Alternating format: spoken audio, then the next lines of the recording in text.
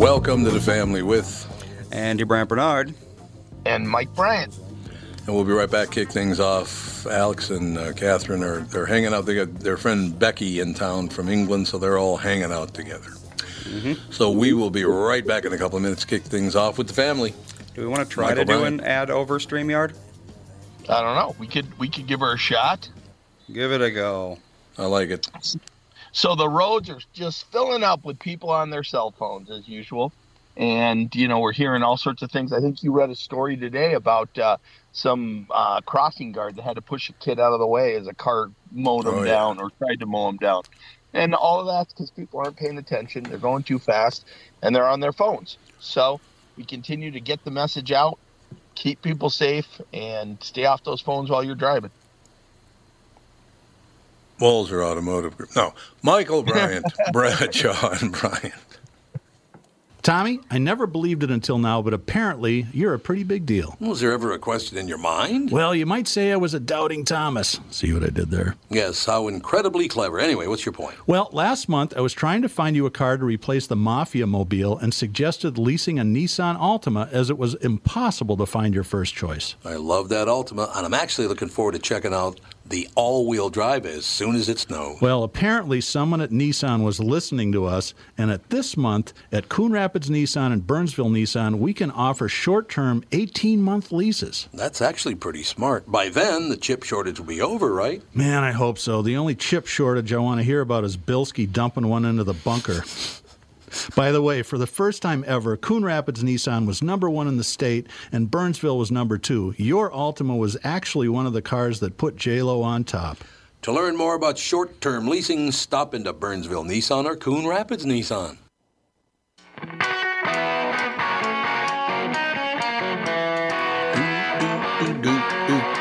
I'm rocking out, man. Let me know when Patrick's ready to go. That'd be good. I need to tell you, though, that what you were talking about, Mike, there's a crossing guard, a woman. It had rained. I don't think it was raining at the time, but it had just stopped raining. She's wearing the orange raincoat, and she's right in the middle of the intersection, and this young kid looks to be about maybe 10, 12 years old. She waves her through, going to cross, right?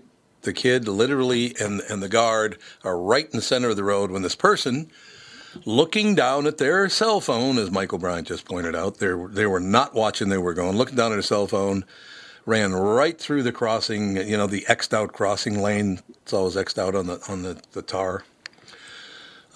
The crossing guard, by the way, who's also a cop, she's a cop, pushes the little girl out of the way. She gets hit by the car, gets kind of grazed. Well, more than grazed. She gets hit and grazed by the car. And it's all because of what Michael's talking about. This person was not paying attention. I mean, first of all, you see a crossing guard, you stop. Well, he never saw the crossing guard, and therefore he ran right through and hit the crossing guard, almost hit a little kid. Yep. He could get a hard time for that. Yeah, yep. That's a big example of how when you look at your cell phone, it takes your eyes off the road, and you drive blind for 30 seconds. Oh, they did, and you could tell there is no way that they would have done that had they been watching the road. They ran right through it. Didn't even slow down.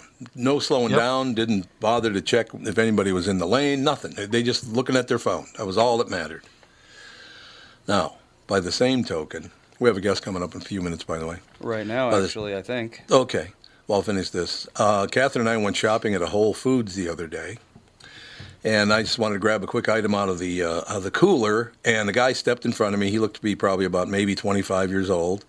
He had not one but two cell phones he was looking at while he was shopping. Two cell phones? So in order to grab a pint of ice cream, it was about a 15-minute ordeal, looking at all the things on both of his cell phones. Do they not know that it takes them forever to do anything except for kill someone, which they do on the road because they're looking at their phones while driving? A lot of people think they can multitask when they really cannot at all. Yeah, I think you're absolutely right. They try to multitask and they're not good at it at all. Well, I think that double phone gets you to like triple or quadruple tasking there. Yeah, for real. What could he possibly be doing? Yeah, I mean, it's unbelievable. Maybe he was learning how to be a better procrastinator. You're damn right. Patrick Sanaghan, ladies and gentlemen, how to be a better procrastinator, over 100 strategies to help you manage your procrastination habit. Almost everyone procrastinates about something, but some of us, about 20% of the population, are chronic procrastinators. They suffer the consequences of this, do they? This habit, experience a great deal of stress and guilt. Procrastinators delay or put off things they find unpleasant or overwhelming, which creates a vicious cycle of putting things off that still need to be done. I'll stop there. Patrick, how are you? Very good, Tom. How are you today? I'm great. I was going to have you on earlier, but I decided to hold it off. See, get it? I did a procrastination thing there. There you go. There you go. So, what, Patrick? What's the latest? So, you're a procrastinator? Yes, I'm a productive procrastinator. Even though I have the procrastination habit, I've been pretty productive and successful in my career. No, I'm not. I don't know what it is about me, Patrick, but I think because when I was a kid, nothing ever got done. Nothing ever got done, and now I can't stand it unless I finish it. I can't rest. I have to get at it right away, and I got to get it done. Is that from living with an absent father and a procrastinating mother? I don't know. That's interesting that you have a motivation to get closure and finish things. Yeah, and a lot of people out there do that, and maybe in your childhood you learned that being frustrated and upset that things didn't get done, and you were going to do it differently. So you took a lesson from that and applied it to your life. The one thing I've done right. What do you think, Patrick? Well, it's a habit that impacts a lot of people. You mentioned that. 20%, 25% of the population. That's tens of millions of people that really pay a price for it. No doubt about it. Now, Michael Bryant and my son Andy are with us. Well, Michael, you can't be a procrastinator and an attorney, can you? Sure. It'd be kind of hard. It's impossible. It's impossible. How about you, Andy? You're not a procrastinator either, though, are you? Oh, I definitely am. Oh, you put things off as long as you possibly can. I do things, but I definitely, I don't know. I have a priority system. It's does it need to be done right now? If not, then I'm not going to do it. That's a good point. So, Patrick, as far as having to do things because they're necessary, does that shift gears in the procrastinator's world? If it really needs to be done, procrastinators even get it done right away?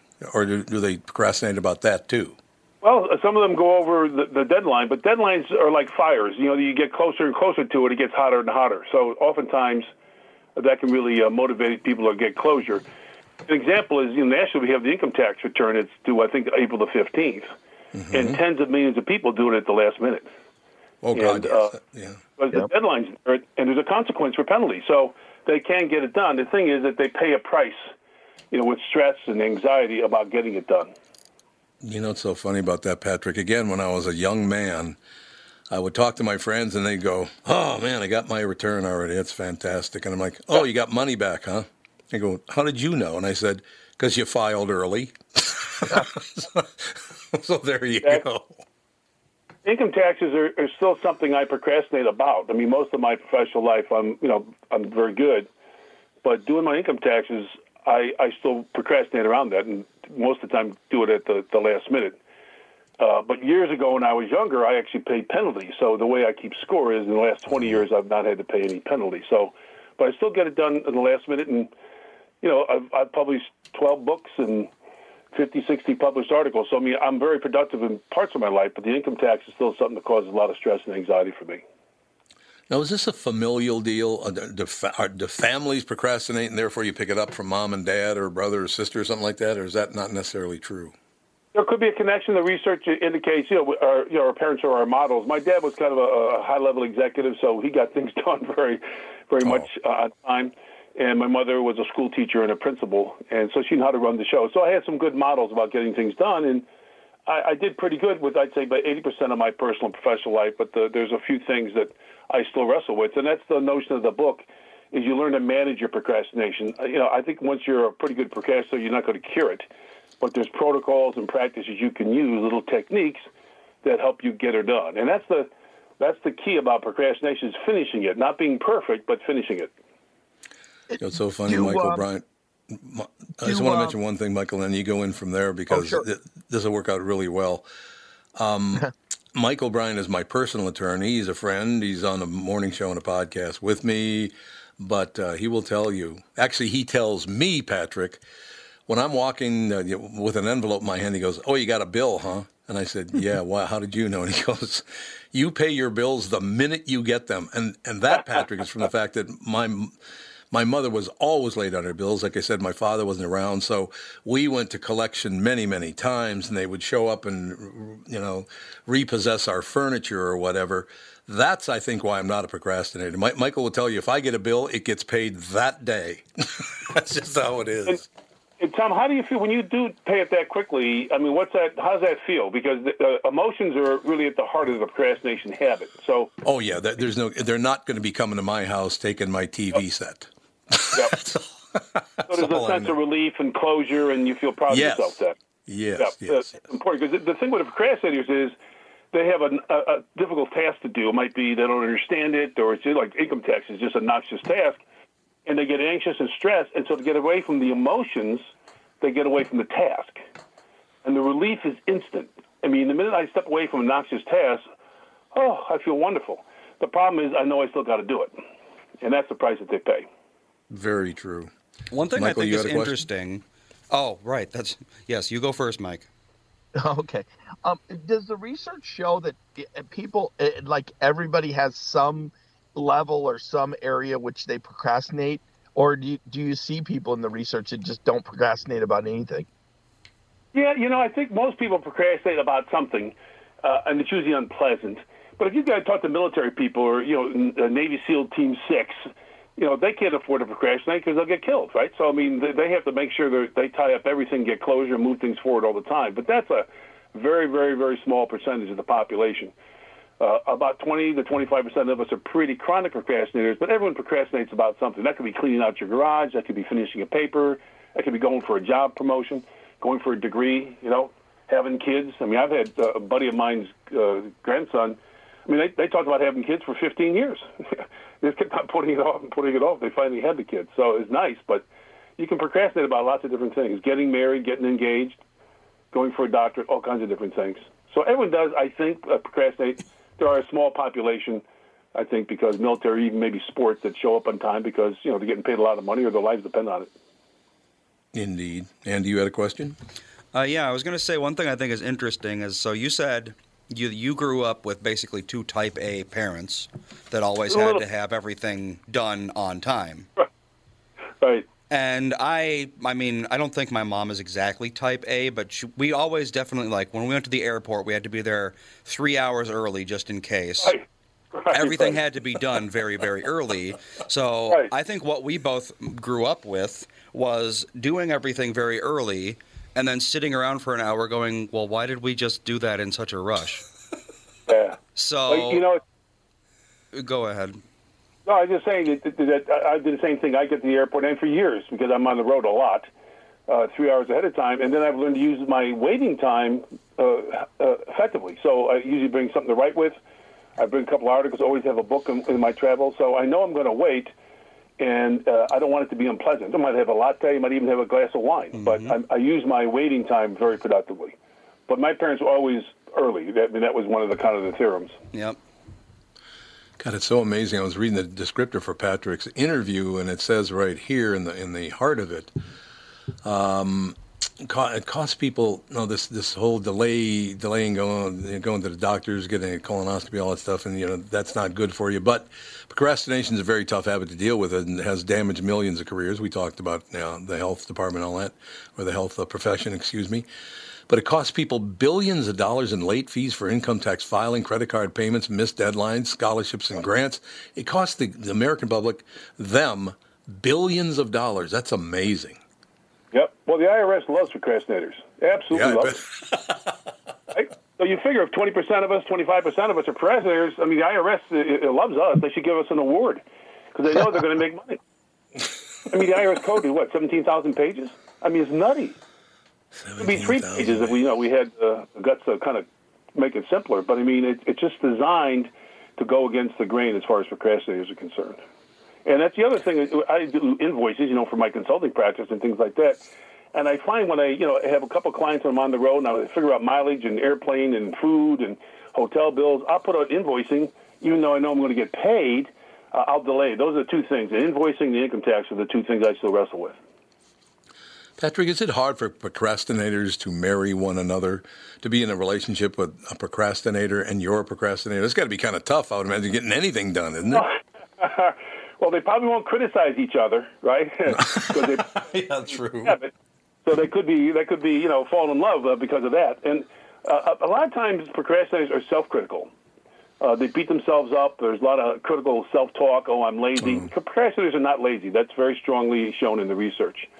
A lot of them are very hardworking people and very successful people, but they have this habit that gets in their way. It's like smokers. Smokers take up to 7 times to break their habit. It's a mean habit, and that's one of the things I mentioned in the book. You do pay a price for procrastination. It's a mean habit, not harmless. So, is there a better way to deal with procrastinators? Because I know one of the things that you hear, is that, well, they're lazy. That's why they're not doing this or they're that part. So that's I think a general belief in it. So do you get into giving advice to how you deal with somebody who procrastinates? Yeah, well, absolutely. I can give a couple right now. Sure. All right. So one of the things that we know is that rewards work. So if you have a task that you have to do and you have looking forward to a reward after doing it, that could be a meal with a friend, it could be a glass of wine, it could be walking in nature, going to see a movie. The rewards are very motivational. And rewards work. But the problem with adults is a lot of times we give ourselves the shoulds. Oh, we shouldn't need a reward. I should be more mature. I should be more disciplined. It's goofy thinking. If the rewards work, and the research is strong about this, set yourself up some rewards, something to look forward to, and you will accomplish some tasks.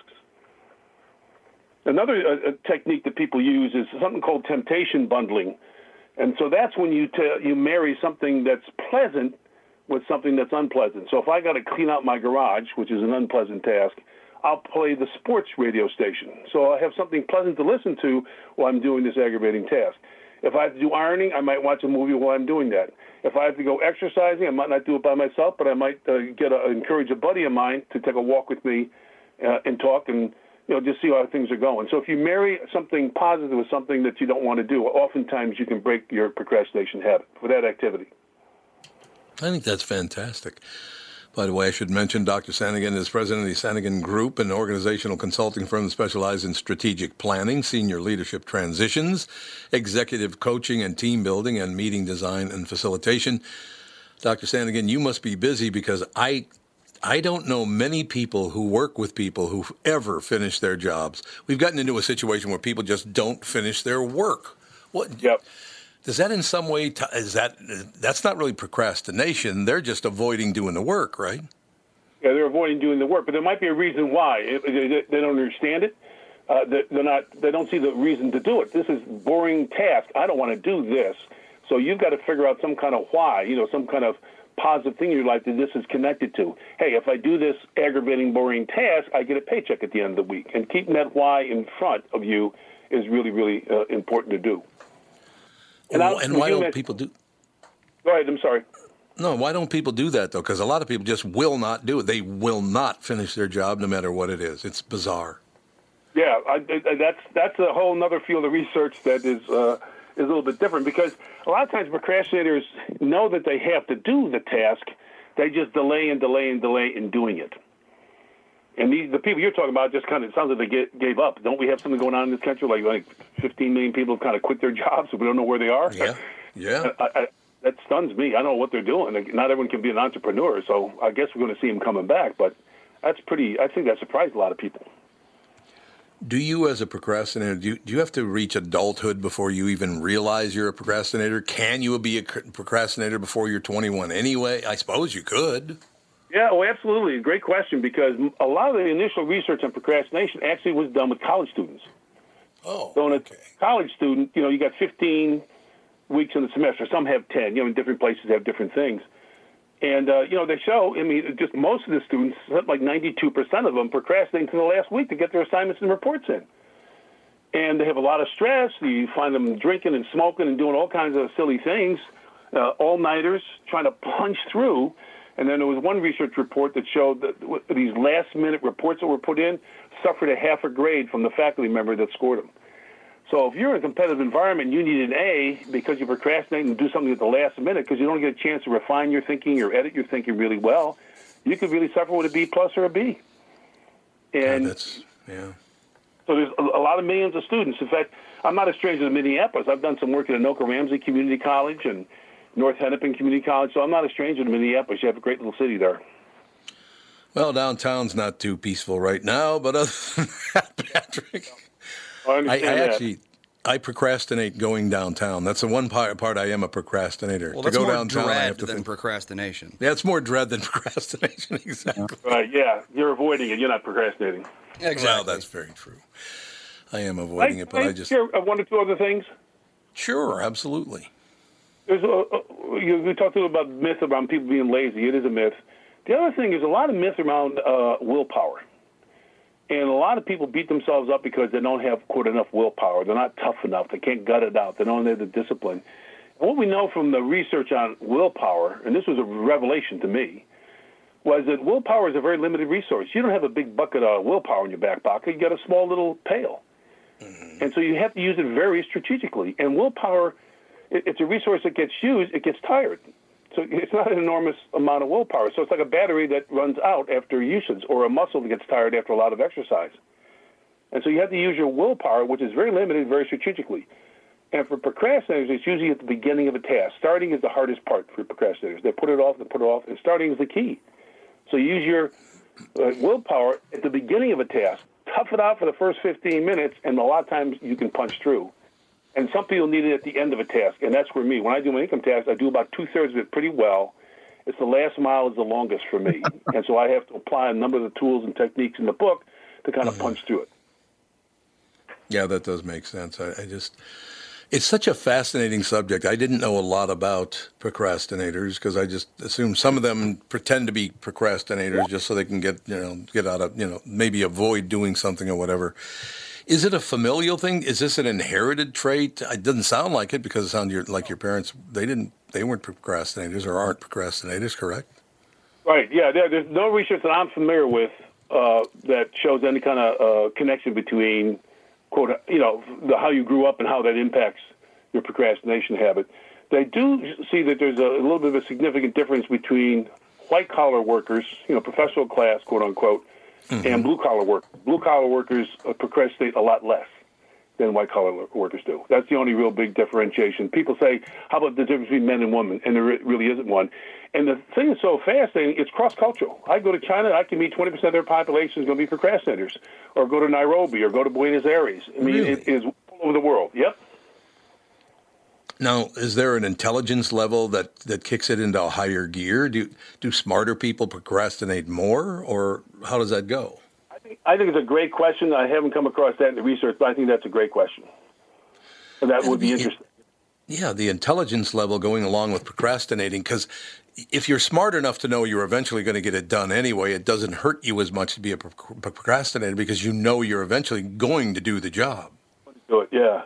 Well, if you're a blue-collar worker, you're a plumber, you got to show up at time, right? Yes. Fix the problem. Yes. Leaky. So they have much more boundaries around them and expectations that are very clear. We're the professional class, quote unquote, and that could be a lot of smart people. There's a lot of, the supervision is kind of frowned upon, and these are adults and they're mature and smart people. They can get the job done. But I think your point's well made that you're smart enough to know, hey, at the end of the day, I'm going to get her done.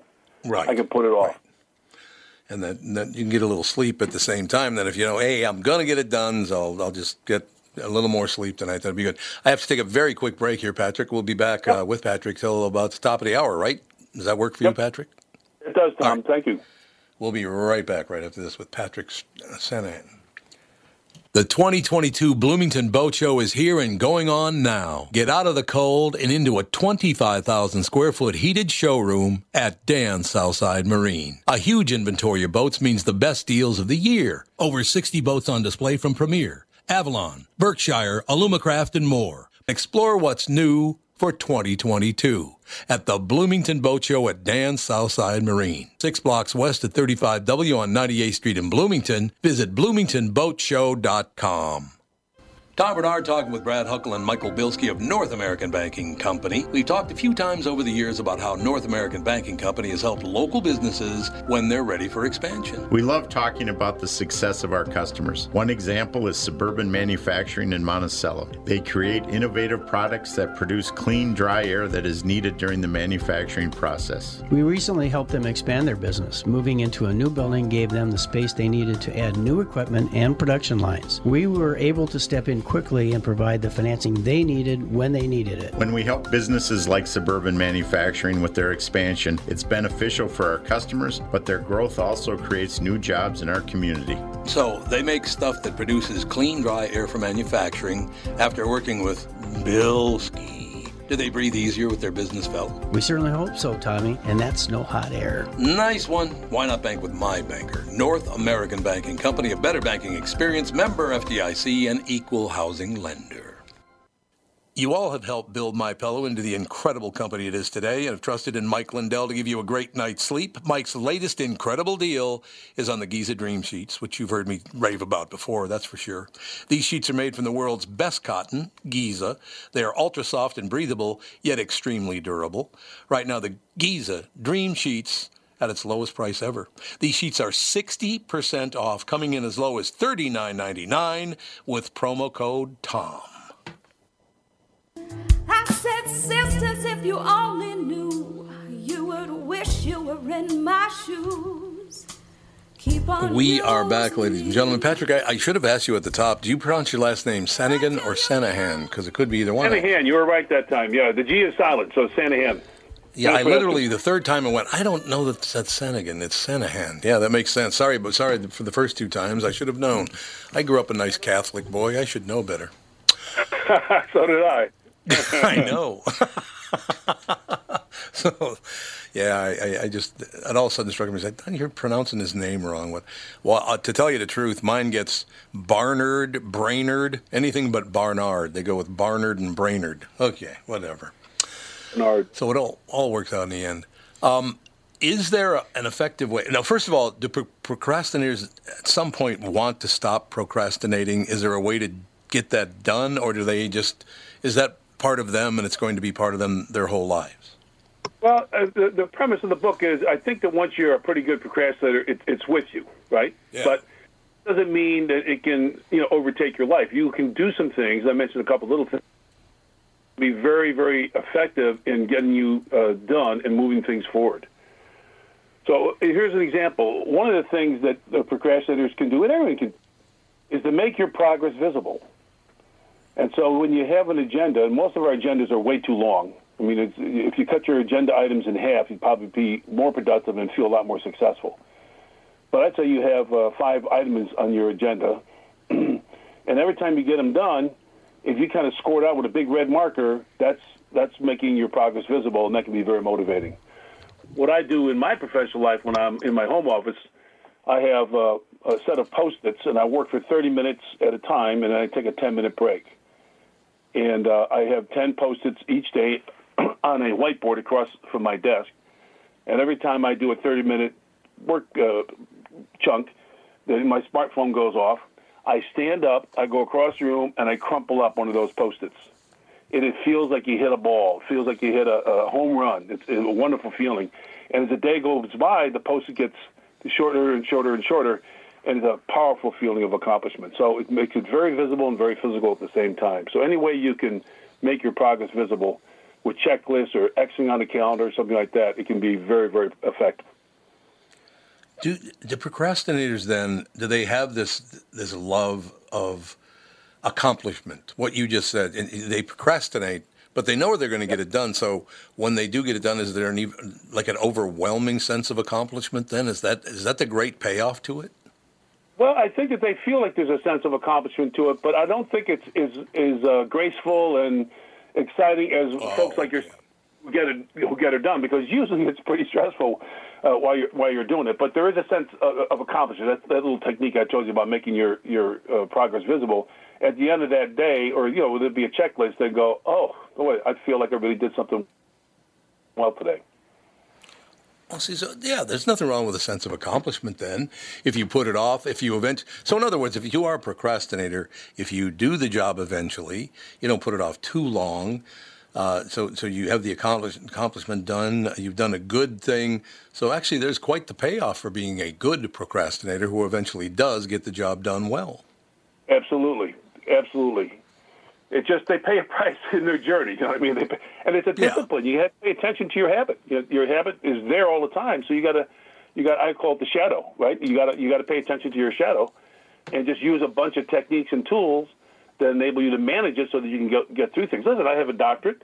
I've published a lot of books and articles and things like that. I feel very, very professionally, very accomplished.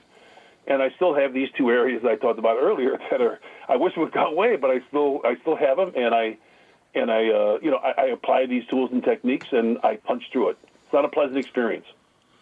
It's pretty Which interesting. really kind of talks about it's kind of like a lot of times procrastinators wait until they feel like doing it, and that's a very bad strategy because you may never feel like doing it, right? I mean, when you get a bill, you feel like doing it right away. That's a very, very strong feeling, and you get it done. So you're right. You've managed that very, very effectively. But procrastinators a lot of times think they have to be motivated to do something. I'm never going to get motivated to do my income tax, but I know I got to do it. So what you have to do is not motivation precedes action. Action precedes motivation. If I do something just for 15 minutes, that can motivate me and propel me forward. Not all the time. Sometimes after 15 minutes, okay, I'm done. But you keep on starting in 15 minutes. We call those chewable chunks, 15 minutes at a time, and you can whittle away a lot of things. God, it's so amazing that you just brought that up because basically this is the time of year. It's February 7th. This is the time of year you start getting your tax forms. You know, all the dough that you made. You get your Form 1099 NEC or whatever it is. You get those in the mail, and the amazing thing about that is you open them up and you look and go, God, I don't remember getting that money. Where did that come from? I got one today. I got one this morning. I just put it in a pile, but then by March the 1st, I tackle it. Now, I don't tackle the whole thing, right? I work in 15-minute increments. Sure. Because they're not going to tackle their income taxes and sit down for 7 or 8 hours. It's not going to happen. And I can get my stuff, give it to my accountant. So it's a lot of time just to organize the stuff and then give it to my accountant. Is it a good thing in the long run, you being one, is it a good thing in the long run to know you're a procrastinator, you're going to put it off and put it off and put it off, but do you always finish the job so there is that sense of accomplishment and maybe that procrastination? Maybe you would never get it done if you tried to meet it head on and got sick of it and went, I'm just not going to do this. So maybe procrastination is a good thing in your case. Well, I think it's a great question. What I try not to do now is be self-critical, and a lot of times procrastinators beat themselves up. So I have confidence now that I can tackle a very noxious task. You write a book. A book is not an easy thing to do. I've done it 12 times.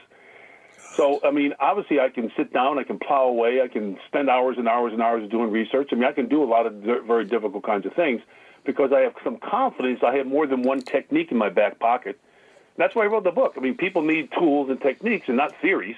You can read theories all day long. It's not real helpful. But if you have 4 or 5 of these little techniques, you can build your confidence. I think I can do this, and that's why I wrote the book. I want to help people out because delaying going to colonoscopy, you can threaten your life. Or going to a buddy of mine's a dentist. About 20% of the time, people cancel their appointments the day before they come in because they're afraid of the pain, or they're afraid of this, or it's too much money, and they make the appointment, they get ready, but 20% it's at the end of the last minute say, no, thank you, I want to reschedule. That's a lot of procrastination going on there. No question about that. Yeah, but I would rather be a procrastinator than those types of people, and I don't even know if they have a name or not, that put everything off by lying about it. In other words, isn't it time to get this done? Oh, no, I didn't promise them I'd get it done. Now, they're lying. They know they're lying. So the way you handle it, you procrastinate, but you know you're going to get it done, whereas these people will lie to your face and then maybe never get to it. What is that all about? That's the part, and that has nothing to do with procrastination. That just has to do with being a lying scumbag. Yeah, I would agree with that. Very immature and not high integrity, and And I've met some people who do that. Look at your face, say, I'll get the paper done, Pedro. You'll see the report. That's very good to know, and then I hear nothing from them. Yeah. So it's very frustrating to deal with people like that, as you know. But you don't get confused. I mean, people don't get confused between you and a bald-faced liar, I hope. No. I got a pretty good track record, and I try to be realistic. There's another thing about deadlines. You got to be very realistic about what you can accomplish. And a guy named Daniel Kahneman, he actually won a Nobel Prize, really bright guy. He's still around, about 85 years old. And he said, we are terrible, not you, Tom, but most of us, terrible at how hard something's going to be and how long it's going to take. And those are two powerful notions. So I said, I'm going to lose 10 pounds this month going to the doctor on Wednesday. And, if they're a good doctor, they're going to say, don't be silly. You're not going to lose 10 pounds in a month. You'll be what? You're running a marathon every day and exercising and eating, popcorn? I mean, 2 pounds in a month is much more realistic. And maybe taking 5 or 6 months to lose those 10 pounds. So those are two powerful notions. We forget how hard things are, and we forget how much time is involved in doing them. So having a thought partner, someone who, not a buddy, but someone who thinks a little bit differently than you, does see the world a little bit differently. You say, I think I'll get this report done in 2 weeks. And they say, I don't think so, Tom. I think it's going to take a month. And then maybe having a conversation around what's a realistic deadline to establish. Does that make sense? Yeah, it makes total sense. And your comparison of losing weight, so many people don't understand that there's procrastination, and then there's just denial in that if I do lose 10, 15 pounds in 1 month, the likelihood is much more that I'll put that weight back on because I got it off so fast. Oh, if it's that easy, I can just eat whatever I want. And that's not true in the least. That's not true, exactly. And if you lose 2 pounds, you've changed your lifestyle in a very positive way. Right? You're not in the Army. Yep. You're not going for the Olympics and losing 10 pounds. And that can even hurt your health. But being realistic and kind to yourself, and they really show that a lot of research shows, especially with students, if they have some self-compassion, if they forgive themselves for procrastinating, oftentimes they won't procrastinate in the future. See, that's a good thing. I loved having you on today. By the way, the book, How to Be a Better Procrastinator, over 100 Strategies to Help You Manage Your Procrastination Habits, on Amazon. It's available everywhere. Patrick, Sanaghan, Sanaghan, Patrick Sanaghan. Patrick, you're a terrific guest. I really appreciate your honesty about procrastination. You can do it if you eventually get the job done. I think that's a great explanation, sir. Thanks for your time today. Thank you, Tom. Take care. Okay. You too. Bye. Patrick Sanaghan. Yeah, I just realized right in the middle of calling him Sanaghan a couple of times that wait a second. If I was back at St. Joseph's or St. Anne's, his name would be Sanaghan. So I just realized I was mispronouncing his name. You guys aren't procrastinating. Well, Andy, you said you are a procrastinator. Definitely. Now, Mike, you couldn't be because you're an attorney, so you can't procrastinate. Well, I think there's certain things you procrastinate about. You have certain areas that you push off and you don't get to, and that's the thing. It's using that skill to pick those things out. I thought his whole discussion about willpower and about it not being that people are lazy as the basis. There's some major interesting points in what he said. He's a very bright guy. I really like talking to him a lot. I thought he was a terrific guest. I liked talks like that. And and Andy knows this, being around me his whole life and all that. And actually, you and I were kind of in the same situation in that they know I just need to get things done, and I do know why now. Why I need to get things done, because watching people come and get our couch or whatever the situation is, or come and repossess the car, and I decided right then and there I am not going to do this. And you do talk yourself into, as a kid, mom just waited too long, or dad just waited too long. No, they didn't wait too long. They waited way, way, way too long, and that's the major problem there, right? Yeah.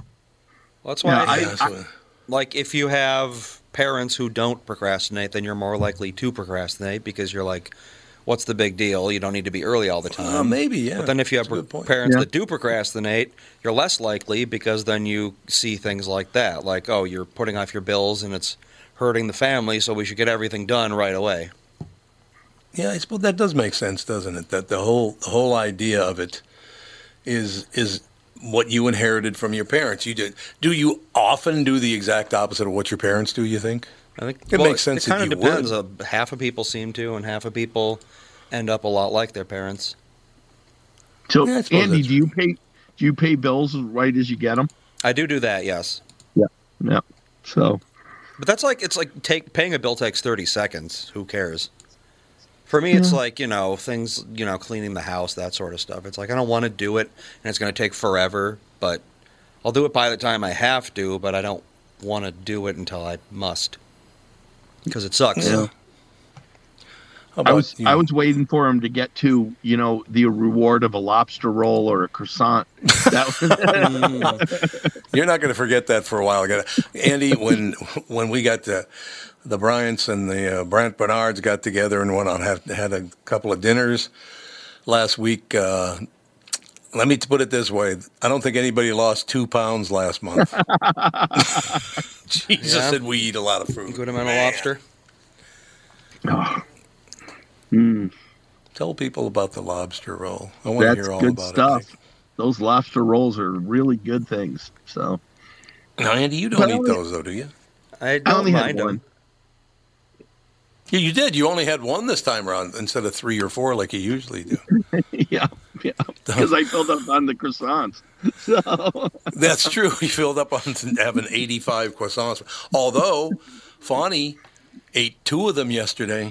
A little 5-year-old girl ate 2 croissants yesterday. Mm-hmm. They're about the size of your head, for Christ. Those things are huge. Yeah. So she did a nice job.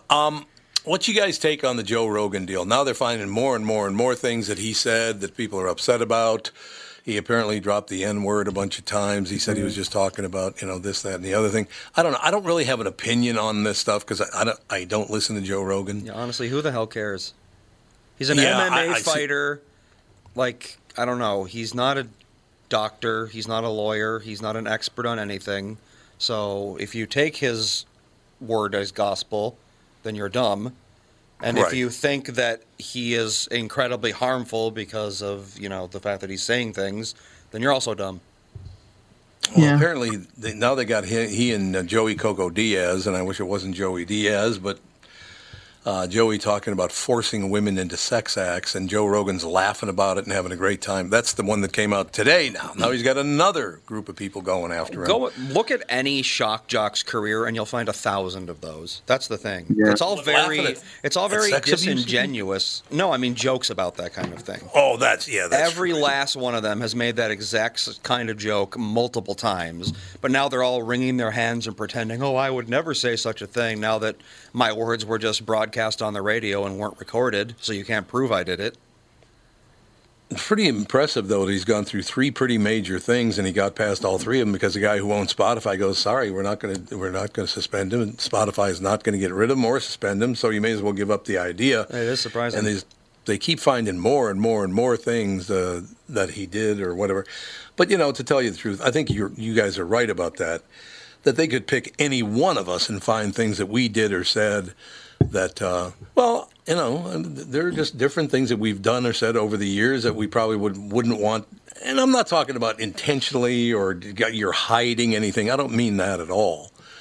I just mean we've probably all done things that other people now would judge as being very bad, whereas in the time you were doing them, it was like, yeah, whatever. Absolutely. Yeah. And things get looked at differently. We were talking about that, on one of my favorite, they asked me one of my favorite legal movies was, and I said The Verdict. And, I had somebody not that long ago watch it and remind me that in The Verdict, he Paul Newman hauls off and just punches this gal in the face. Right. And, and they're like, wow, you like that? I'm like, well, I kind of forgot that was in there. And no, that isn't the reason I like the movie. But I think there, lots of things in the past that people used to apparently, not think about or think about differently now just they don't work as much. You wouldn't see, modern actors punching a woman in the face like that, and be cheered, so. No, I think that's absolutely right. I just, and that's the other thing. If this is something that happened 5, 10, 15, 20, 30 years ago, whatever it is it even germane today? Because it was a different world back then. I'm not saying it was right or wrong. I'm just saying it was different. Yeah. And you can also look at what he's done since. I mean, I don't think much of Rogan overall, but I mean, clearly he's had lots of minorities on the show. Clearly, I don't think that you can look at how he acts and how he does interviews and not think, I think the guy's evolved over time, and looked at things different. And, what Coco says is, I think, isn't he the one that talked about bringing women over the New Jersey line at one point? Yep. Yeah. Yeah, I mean, Joey's career has been basically just saying things for shock value his entire life. Yeah. Is it really surprising that he did it that one time as well? Yeah. And I love the fact he always goes, they have to understand I'm Cuban. That's his argument. That's his argument that he's Cuban. One of our listeners just texted in, and he says, in his stand-up, he flat out states that he doesn't believe half of what he says, and he's just pushing buttons on purpose. Well, that's what I'm saying. That's what shock jocks do. They say awful things so that people get mad, and then they get buzzed, they get press, and then more people listen, and then that's kind of how it works. That's how it's always worked. Was that Joey or Joe Rogan that said that? Rogan said that. Yes. Well, I think he's probably right about that. Well, he used to be more of a shock jock type. I mean, he was on a couple of those shows that were very I mean, Fear Factor was him, right? Yeah. And that was basically like the TV form of being a shock jock. Just like eating gross things for shock value. That's literally all it was. No, you're absolutely right about that. Like I said, this is America. I hope Joe Rogan continues to succeed because we've all done and said things we probably shouldn't have done or said. And it was a different time back then. He's not like, I've talked to him a couple of times. He was not friendly in the least. He's quite an arrogant human being. That I will tell you. He is arrogant as hell. There's no question about that. But again, people like Joey Coco Diaz and Brian Callen and people like that, they just love him. They're friends of mine. They're friends of his. We're totally different kinds of people, but they just love Rogan. They said he's a very loyal friend, that matters greatly. I would have to agree with them. If that's true, that matters a lot. Yeah. Yeah. What can I tell you? I think The Rock came out, in support, and now he's getting hit with even more stuff now. But yeah, there's a lot of examples of other celebrities that really like dealing with him and have liked his interviews and like the way he handles things. Yeah. Yeah, there you go. Well, okay, we only got about 2 minutes left here. So, Michael, I wanted to ask you, I was thinking about this morning when I got up. I woke up and usually for the first hour after I'm awake, I sit in a chair and think about the day, yesterday and the day that's coming up today and all the rest of his stuff. I don't know. What the whole, do you think the world is going to calm down? This whole situation where, I think the most important thing I want to ask you is, do you think Allah, what they do to people, giving opinions that they don't like, are they going to have to eventually censor people because people think they can say or do whatever they want on social media and nobody can do anything about it? Well, if you're being extremely hurtful for no reason, why aren't those people censored? Yeah. The whole hiding behind keyboards and, you've got all sorts of examples of this, of people that'll, would say things to you over the phone or say things to you, with a text message or over Twitter that never, ever would say those to your face. Oh, no way. So, yeah. Well, that's when the one guy last week, he was chirping him, that. And I finally, after he stopped talking, I said, boy, tough guy from 1,200 miles away, man. Yep. But it's true. Everybody's a tough guy when they're 1,200 miles away or on social media. I hate that, and that's why I don't go on social media. Because everybody's a tough guy. The good thing is that the younger generations, Gen Z, and I don't think there's any alphas old enough to even participate, but they seem to be eschewing that because they don't. Good. They see it as like boomer tech, they call it. Facebook is where boomers are, and Twitter is where boomers are, and they don't want to be like that because they don't want to. My grandpa uses Facebook. Why would I go on Facebook? That's a good point. That is a good point. We got to take about a 5-minute break. We'll be back. Kostaki Economopoulos will join us in the next segment with the family.